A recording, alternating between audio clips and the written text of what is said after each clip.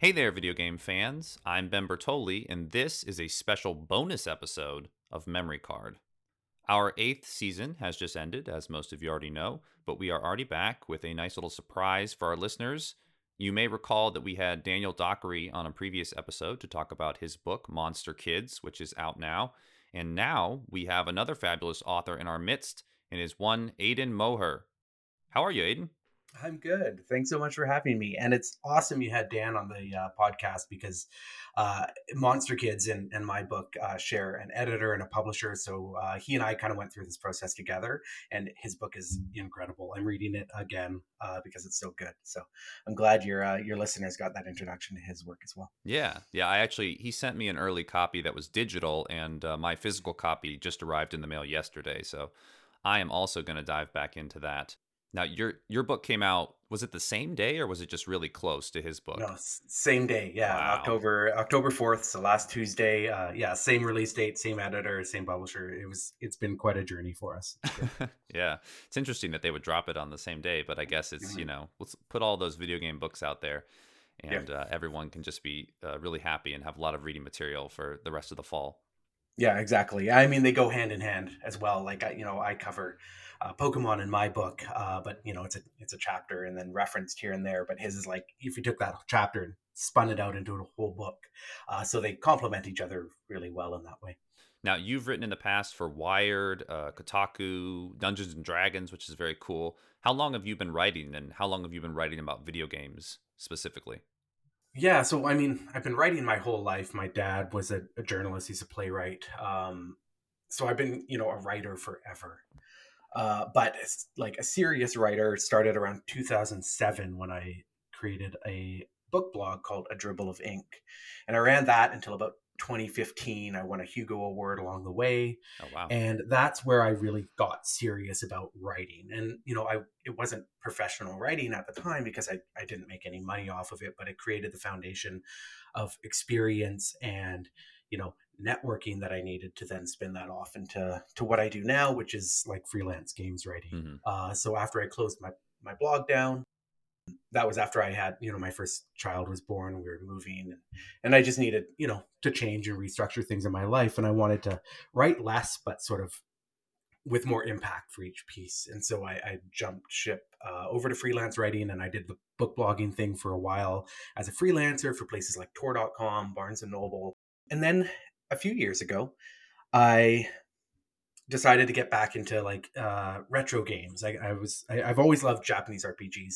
I kept up with them, and I played mostly current ones. And I wonder if I can still enjoy that old school RPG experience where it's a little more like esoteric. It requires you to use your imagination to interpret what's going on screen, like with the pixel art and stuff. And so I loaded up Lufia 2 and Terranigma, and sure enough, I still loved them just as much as I ever had. And so I was like, if I feel this way, other people feel this way. Because what I also noticed was that not only did I love the games, but I also recognized how much they inspired my own fiction writing. I write Mm. fiction as well. And I was like, like I grew up as inspired by Hironobu Sakaguchi as I was by J.R. Tolkien. Like those were my two loves, right? Like epic fantasy books and Japanese RPGs. And so like if I feel that way, other people must feel that way. And so using sort of my relationship with the science fiction and fantasy community, I reached out and found a bunch of other authors, around my age. I'm in my late 30s, but ranging everywhere from late 30s to late 20s, who were also influenced and inspired by games like Chrono Trigger and Fantasy Star and Suikoden. And that was my first like foray into professional games writing. I wrote a piece for Kotaku about how Final Fantasy inspired this huge generation, this new generation of science fiction and fantasy author. Hmm. And that really hit a chord with readers, and it was really popular. And I had writers of all like stages of their career, from like established writers coming forward and be like, why didn't you talk to me for this? I would have loved to have been part of this, to like aspiring writers who are like, wow, I never knew I was allowed to be inspired by Final Fantasy and integrate the things that I love from those games, or that they sort of like, the emotions I have while playing those. I didn't know I was allowed to be inspired for my fiction. by those games. And so that really hit a chord, and I was like, okay, like I think there's something here, because now the people who were kids back then, teenagers back then, playing Final Fantasy VII or going back further to the NES, we're all adults now, and there's this audience of adults who, we still love these games for the same reason I did when I went back to Lufia 2. And so I started, I picked up games journalism at that point, and continued to write about Japanese RPGs like Lunar Silver Star Story Complete, which I wrote about for EGM, and just about how these shape us as people, what it is that makes them so, like, create such a strong emotional ties with players, what it's like to to grow up alongside this genre. And so I chased a lot of stories like this, and they found a lot of success, and then here I am, like with a fairly robust career as a games writer at this point, games journalist, and that kind of idea of like taking the story of Japanese RPGs, whether singular or like as a genre, and tying it together with sort of the emotional coming of age personal story of somebody growing up alongside the genre, created sort of the core idea behind the book that I've written, which is called Fight Magic Items: The History of Final Fantasy, Dragon Quest, and the Rise of Japanese RPGs in the West. And so I wrote it, and it's on store shelves now. And it's like, I like to describe it as, it's a story of these games and the people who made them and play them. And so it's not just, I didn't want it to just be an extended Wikipedia entry with a bunch of data points, like Right. factoids. Yeah. So it's built around this core idea of like, what, drawing on my own personal experiences, the stories I have as a kid growing up, what was it like to be sort of like discover this genre, be shaped by it as a teenager, and now to have it as this like incredible influence over the things that I like to create and play and share, the communities I've discovered because of it, and how those are universal experiences, right? Like, you may not have played the exact same games that I did, but chances are, if you're reading that book, you felt the same things that I felt along the way. Yeah, it gives it a nice, personal spin. And I feel like when I'm reading articles about gaming history, and, obviously having a gaming history podcast, we always like to insert something, ask a question first and talk about, personal history with a series or a genre. And then you can kind of get into, the meat and potatoes of the history and talk about how it influenced you further. Yeah. I think video games are so interesting and unique because they're art that requires an active participant, right? You can put on a musical album or a movie and it'll play, right? You can leave the room and it'll keep going. We experience things, but like with those mediums, but video games, like books, require us to make effort to continue them, right? Yeah. If I leave the room with a video game, it'll just either idle, or the character will die and it'll go to a game over screen. If a book, you don't read it, it's not, nothing's happening and the story isn't progressing. And I feel like that sort of active participation between the player and the game or the book is very similar between those two mediums. And I think that that really makes it unique, and then creates a unique sort of emotional experience that we all have, relationship that we all have with the games that we play, whether they're Japanese RPGs or not. Right. So I think that's such an interesting way to look at video games, through that sort of bond that we make. As much of it happens in our head as happens on the TV screen, I think. And I mean, I'll be the first to admit that JRPGs are like not my normal go-to when it comes to video games. I mean, I huge into Pokemon, and I've played like Paper Mario games, and I mean, honestly, in the last like year, I got into Dragon Quest 11. I don't have as much expertise in those areas, but that's why it's great to have on a guest who does have that kind of knowledge. Now, your book is just chock full of different, RPG games and eras and consoles that they were on. And we spoke about what we should cover today on the show, and you threw out a couple ideas. But the one that I was the most excited about was one that you said actually you ended up cutting from the book.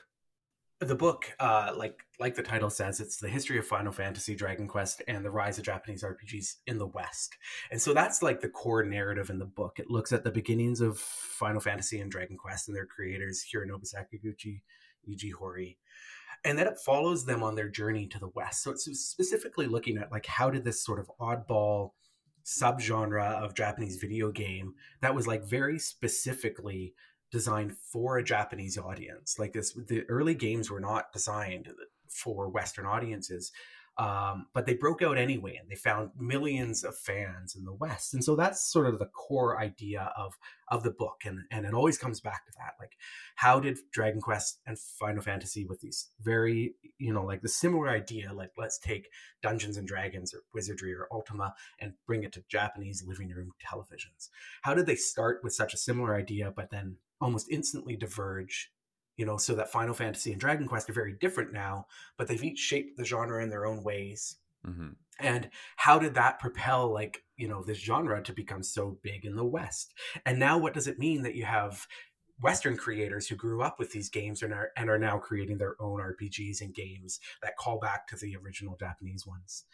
And so the book is, like you said, it's chock full of games, it's chock full of stories, some of which, I dive deep into, some of which, complement the existing narratives. But one that I had outlined for and did a fair bit of research for, but ultimately couldn't make it into the book, was about the Sega Saturn, which the Sega Saturn is an incredible Japanese RPG console. It's so good. It has so many unique Japanese RPGs that don't exist anywhere else.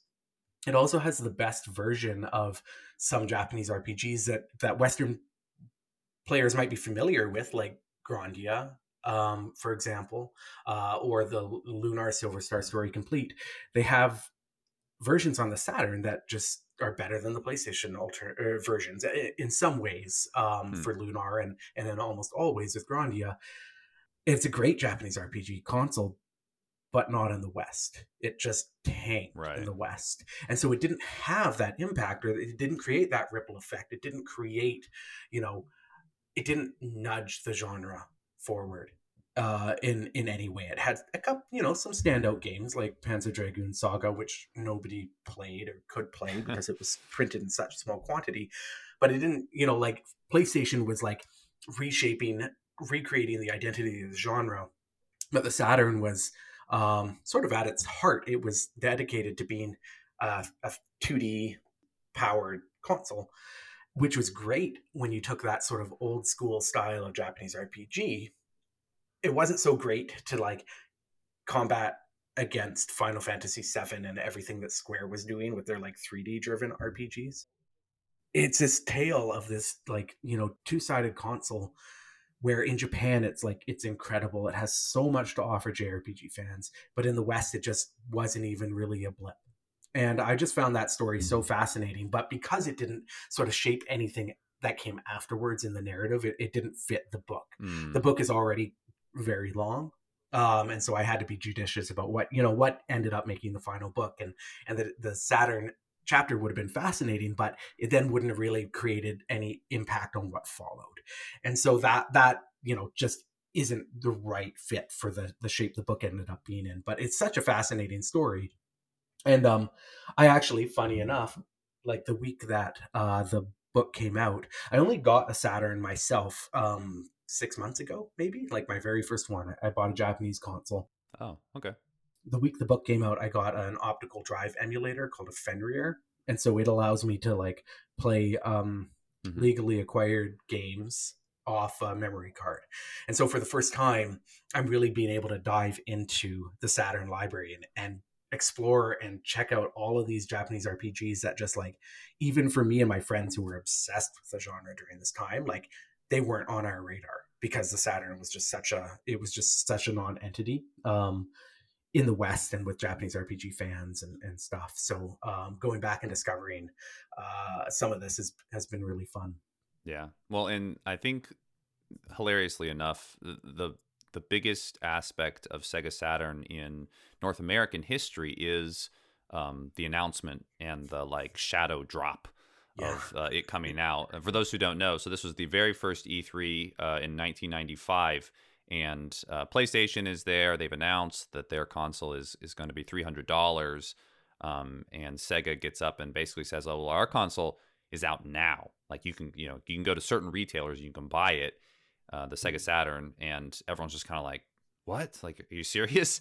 And yeah, and I think that kind of messed up their relationship with some retailers because they didn't involve everybody. And it was like, oh, well, they're all going to go to, Toys R Us or Best Buy now and not Walmart because you didn't tell us of your grand scheme. And that is kind of the Saturn's legacy. It was all downhill from there. Yeah, and I mean, I think we saw, Sega managed one more console after that, and the Dreamcast is really unique and interesting for its own ways. But I think Sega was also just at that point in the West, like especially unable to sort of keep pace with where Sony was pushing the games field, right? Like the PlayStation and the PlayStation 2 especially Mm-hmm. were so impactful and shaped so much that I just don't think that Sega was necessary. Like they misanticipated how much the jump to 3D was going to be popular among players. Mm-hmm. And so they started to scramble and redesigned the board inside the Saturn at the last minute. But then it just also wasn't very good at 3D, and so it couldn't really compete with what Sony was doing, and the Dreamcast. I don't even know how long they supported the Dreamcast for, and I think we were starting to see the unraveling of Sega as a console manufacturer at that point, and it just kind of continued in a spiral over the next few years, which is too bad, because I think their consoles always offered something interesting, right? The fact that they couldn't keep up was also probably for the same reasons that they were interesting. They were doing different things, and they Mm-hmm. approached and thought about video games in a different way than Sony did, and obviously Nintendo did its own thing, but Nintendo was Nintendo, and Sega just couldn't really figure out how to like thrive with that identity they were driving for, which was like very arcade experience driven, right?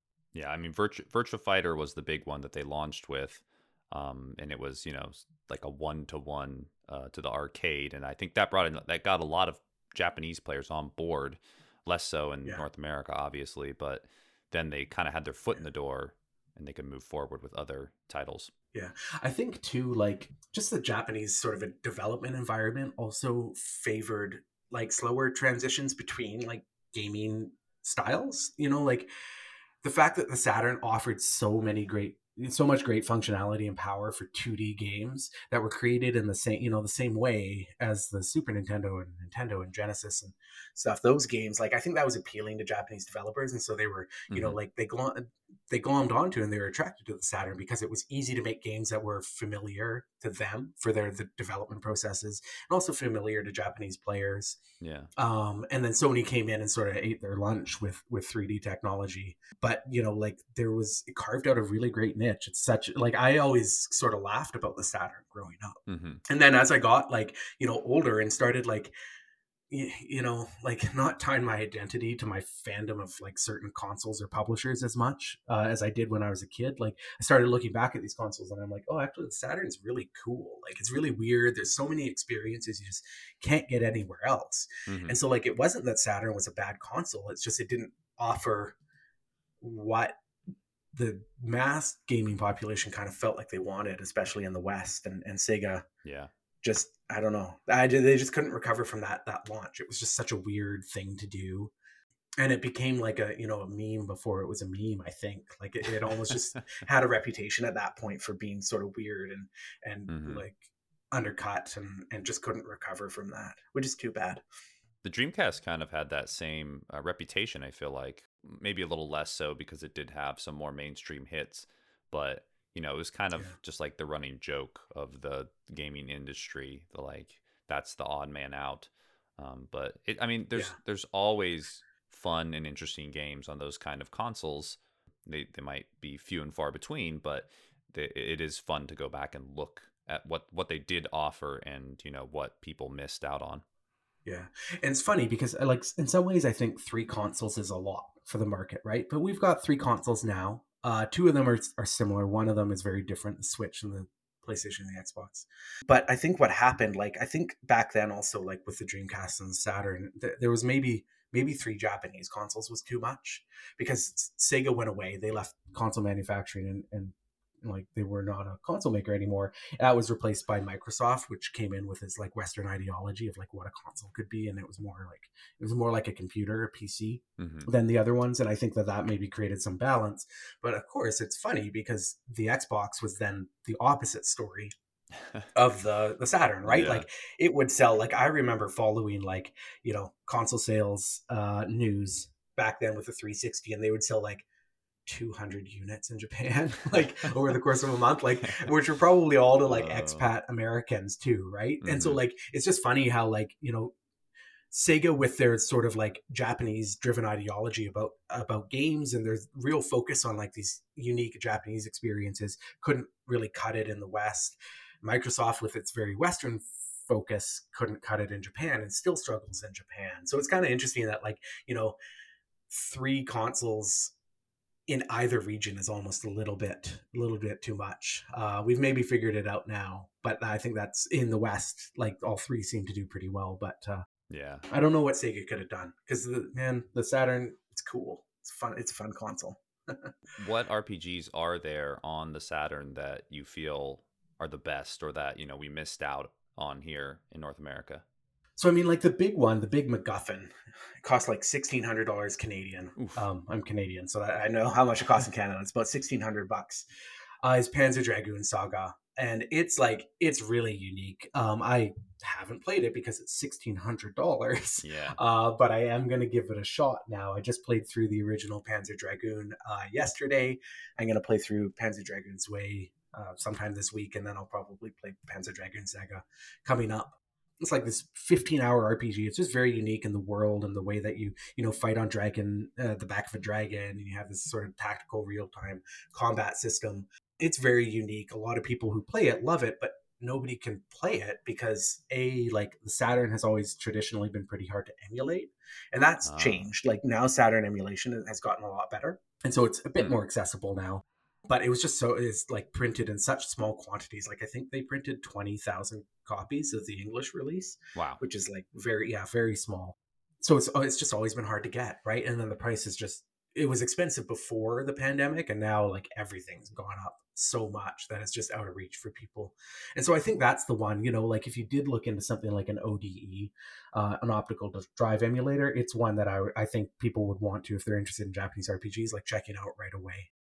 Remember that it is also like an early 3D game on a console that's like very specifically not great at 3D and does a lot of weird things. Like it uses square polygons instead of Hmm. triangular polygons, so its 3D games have a very unique look. And so like you have to keep that in mind. You put it up against other games and other RPGs of that time, and I would say it's more visually, the art design's great, but visually the graphics are closer to say like Grand Stream Saga than Final Fantasy 9 or Vagrant Story, right? Yeah. And so that's the big one. I would say that's the big Saturn JRPG, and it came out in the West. It's just impossible to get.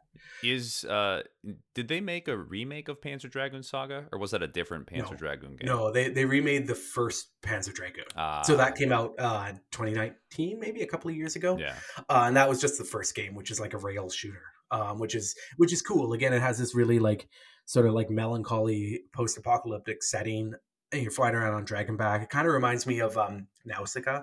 Oh, right. Valley of the Winds. Yeah, like that sort of like Yeah. melancholy post-apocalyptic feel. It's pretty neat. It takes about an hour to beat, and it's fun for what it is. So this was the sequel to that. This was the sequel to that. Storyline wise, there was another rail shooter called Panzer Dragoon's Way, which came out in between the two of them, and it was a prequel. I believe it was a Hmm. prequel to the original Panzer Dragoon. So there's like there's these two rail shooters, and then an RPG that sort of like tells the story of the world around it. I've played the first like hour or so, and like it almost reminds me a bit of like Eco or Shadow of the Colossus in terms of its like tone and like the texture of its world and the feeling that it sort of evokes.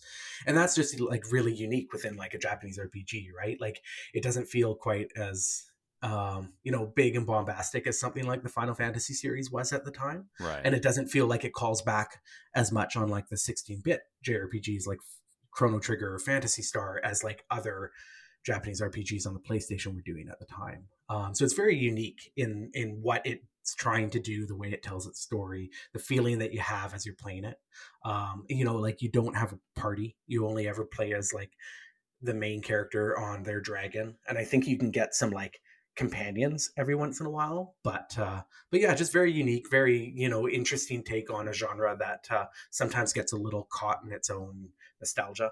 Yeah. One of the other cool things on the Saturn right now is it had a lot of, or it had a few Japanese RPGs that were also on PlayStation, and that's how a lot of us experienced them. Like I mentioned Grandia earlier, and the Saturn has a better version. It was originally designed for the Saturn, and so it has like, the improvements are minor for the most part, but there's some texturing issues in the PlayStation version. The water doesn't look quite as good, so you can play like this, and it was only released in Japan on the Saturn, but the fan community now has released a hack, so you can like hack the game and add on the English script from the PlayStation version to the Oh. Japanese Saturn version, essentially giving you like the definitive version of the game, right? So you have the English text, you have the better Saturn version with the better textures and better water, Hmm. better, like nicer looking combat. And so now you have this sort of definitive version of the game. And then another one that I'm like really excited for is I mentioned it earlier is Lunar Silver Star Story Complete. It came out on the Saturn and the PlayStation. The PlayStation version made it to the West, but it was localized by Working Designs, who are like notorious for having a really heavy hand with their localizations. Some people like the translation, like the actual like text and story. Some people don't. I really like it. I find it nice and warm and funny, and I still appreciate it. What I don't appreciate is that Working Designs also made the Western version on PlayStation like a lot grindier and harder. Hmm. They increased like the damage that enemies do by I think 45%. Jeez. They tweaked a whole bunch of stuff, so like the experience is like very much like you go into a dungeon, you make your way through a little bit, then you retreat, like and refill your supplies, and then you go into the dungeon, you make it a little bit further, you retreat, refill your supplies, and then maybe on your third trip into the dungeon you beat it. It's very grindy, and it's very much like against the nature of the game. The game is otherwise this very like earnest and kind-hearted, like anime inspired JRPG Hmm. with very bright, bubbly graphics, very, very like bouncy, buoyant music. And it feels like a Saturday morning cartoon, but then you play it and these enemies are just like crushing you. And like it's super grindy. And so, like, now the fan community has done the same thing they've done with Grandia, that you can take the original Japanese version with the easier difficulty and like way less grinding, and they've applied the English translation to it. So you can play a version with the original Japanese difficulty, um, but the English script. And so I've played Lunar a dozen times. Like I've played it so many times, and I always like love the experience, but begrudgingly put up with the grinding. And now I have an experience, an opportunity that I can play it without all of that and just enjoy the story as like sort of, like a lighthearted romp as it was sort of originally intended to be by the original Japanese creators.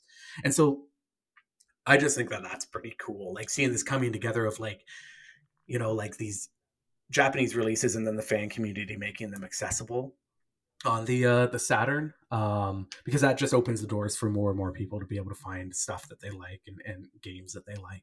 Then there was lots of like unique stuff, like Dragon Force was like a strategy RPG that was, little like Ogre Battle on the Super NES, little like Final Fantasy Tactics, a little bit like Suikoden's combat, like or like army combat, Hmm. where like it had larger scale battles between armies. And it's cool, and I never got to play it. I always remember looking at it in magazines and always wanting to play it, but never being able to. So being able to check out stuff like that, and a game called Albert Odyssey, What kind of a name is which is that? a great name. I know Albert Odyssey. It's fantastic. It was based off Super Nintendo like strategy RPG, and then they made like a full blown like regular RPG Hmm. out of it. Sequel for the Saturn, and it's just a very traditional Japanese RPG. You don't get to play as Albert Einstein? No, you do not. As Darn far as it. I know, it is not about Einstein or any of his mathematical theories. But yeah, so like just lots of little like games like that just never made it out. They might have made it to the West, but they never made it to the PlayStation. And so like you're almost getting this like treasure trove of a new release, like brand new PlayStation RPGs, right? Like Hmm. if you loved Yeah. that era of the genre, and games like Albert Odyssey started on the Super Nintendo, so it's almost like getting an influx of like brand new late generation like Super Hmm. Nintendo RPGs or PlayStation RPGs, like just that you've never experienced before, right? You have a lot of nostalgia for that time, but you don't have any nostalgia for these games themselves, and that's so unique, right? Like it's very difficult for me to go back to the PlayStation and find something new to experience at this point because I played so Hmm. many of the games. But the Saturn and its untapped library offers that, which is pretty fun. And do most of these ones that you've mentioned, do they have English translations floating out there somewhere? Most of them do. Like some of them, like Dragon Force and Albert Odyssey, they technically came out like they were released in the West, but again Hmm. in small quantities. So Right. they're so expensive, right? There's no like if you didn't buy them back then, it's really hard to get your hands on it now. Um, Right. some of them, like Dragon Force, had a sequel, Dragon Force Two, and it wasn't released in the West, but fans have translated it as well. And so most of the JRPGs that I've been looking at, if they weren't released in the West, they have a fan translation at this point. And then that goes on to like stuff like Hideo Kojima's Police Knots has a fan translation, and so you get these like visual novels and experiences that Mm. that are totally worth playing. They're really fascinating, like just because they're fun, but also because you kind of get a peek back at what some of the creators who are like super famous now were doing back when they were sort of younger and lesser known. And I think Police Knots, and I think there's a port of Snatcher as well on the console that just gives you that glimpse at like what was going on, and like especially in Japan at this time when other people, we were kind of obsessed with what PlayStation was doing. Yeah, I mean, I was more of a Nintendo kid growing up. I never owned a Sega console until I was an adult, or a PlayStation console at that. Yeah. I just remember looking through, video game magazines at that age in my like, middle school, elementary school days and thinking like, man, I wish I could try all these games, but I have no idea. I don't have any friends with a Sega Saturn. I had a friend who got a Dreamcast, and that Mhm. was like a big deal just because I got to, play around with Sonic Adventure and Crazy Taxi and things like that. So it's always good to put yourself out there and try new games if you have the opportunity. Obviously, cost and availability is an issue, but you'd be surprised who has these things, and all the different avenues that you can go down to find them and play them. Yeah, absolutely. And I was the same. I grew up as a Nintendo fan. I had a friend, one friend with a Genesis. I sort of made the jump over to PlayStation when Final Fantasy and Square moved to PlayStation. But I didn't know anybody with a Dreamcast or a Saturn or any of the Sega consoles. So after that point, like I remember playing the Saturn at Toys R Us, right? Like Yeah. I think I played Bug on a demo station, but like that was it. Like I had before I bought a Saturn, I had probably touched a controller for one like 5 times in my life. Yeah. I don't even know if I've done that much. And see, like, and the Dreamcast, same thing. Like, I probably played I know I played Crazy Taxi at a electronics boutique Hmm. at some point, right? But otherwise, if you didn't know those friends, like, it just, as a kid, I was fortunate that I did have like I did have all the Nintendo consoles, and then I also had a PlayStation and Yeah. PlayStation 2. But like, you really had to kind of like pick your lane back then. As a kid, as I'm sure kids nowadays Yeah. kind of have to like pick and choose, right? A little bit more. I have to pick and choose. Like I can't afford a PlayStation 5, Yeah. right? Even if I could find one on shelves, like that's still Right. an experience I don't have.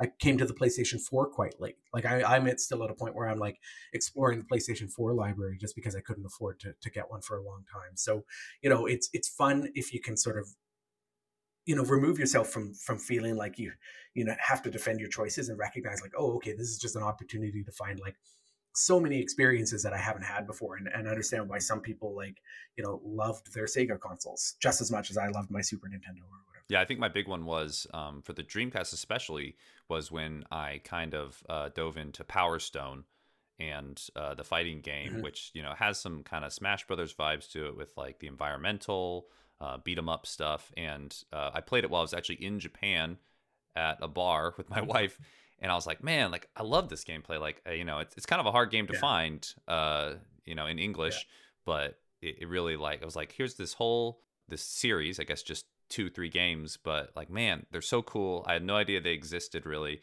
and now I have the ability to yeah. experience them. So.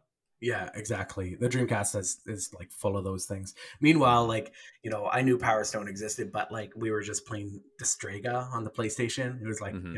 and sort of a 4-player overhead fighting game where you were these monsters, and it was not nearly as good as Power Stone, but you kind of like you had what you had, right? Right. Yeah. You enjoyed that too. Like, part of the issue now, I have so many options as an adult.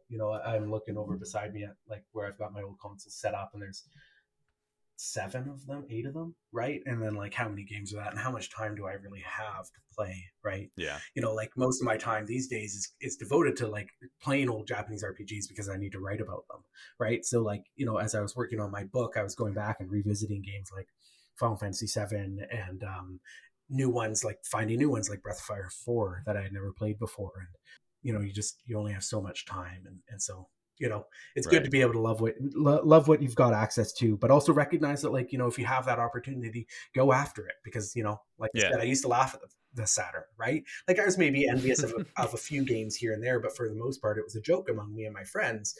And I'm finally, like 20 years later, getting to find out what the fuss was about. And it's some of the most fun I've had in gaming, like for the longest time. And it's these kind of old, funny, weird Saturn games that never left Japan and never could have, right? Like they never would have sold units in Oh the yeah, they West, would have right? done horribly here. It's like the Yeah. perfect machine to just like find something random and flip it on for an hour and just play, see what's going on. And sometimes it's Radiant Silvergun. You're like, whoa, I don't even really like shmups, but like this is really good. And sometimes it's some like random, like game that you're like, yeah, okay, I can see why this one never really came out, never really made waves. But there's just like a really high level of creativity on that platform that I really admire.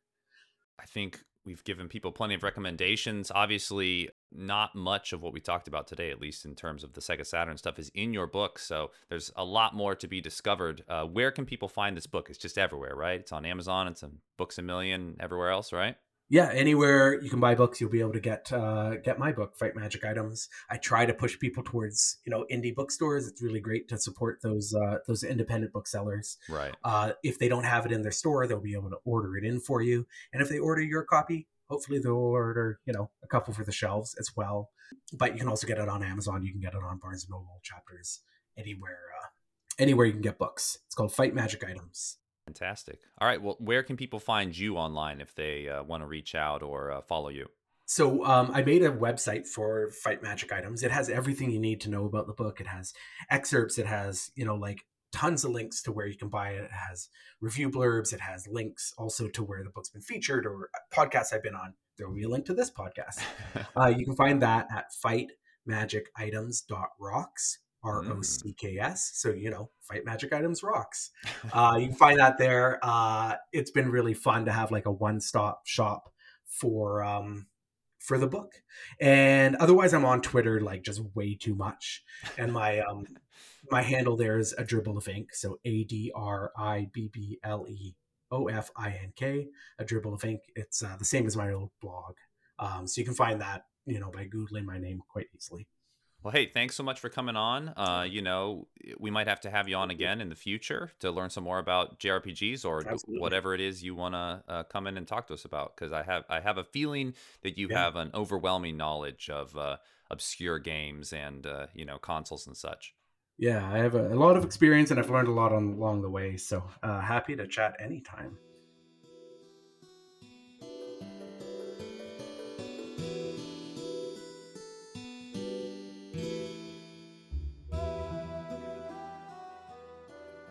Today's bonus episode was made possible by our lovely patrons. If you enjoy video game history and enjoy reading or hearing about it, we highly recommend that you check out our Patreon at patreon.com/memcard. That's patreon.com/MEMCARD. Upcoming bonus episodes that we have planned for the next few months will come to patrons early, and we mean early by about half a year. If you'd like to support us and hear all of our episodes early and ad-free, we hope you'll check it out. Don't forget to follow Memory Card on Twitter at MemCardShow, and you can follow me, Ben Bertoli, on Twitter at SuperBentendo. See you soon.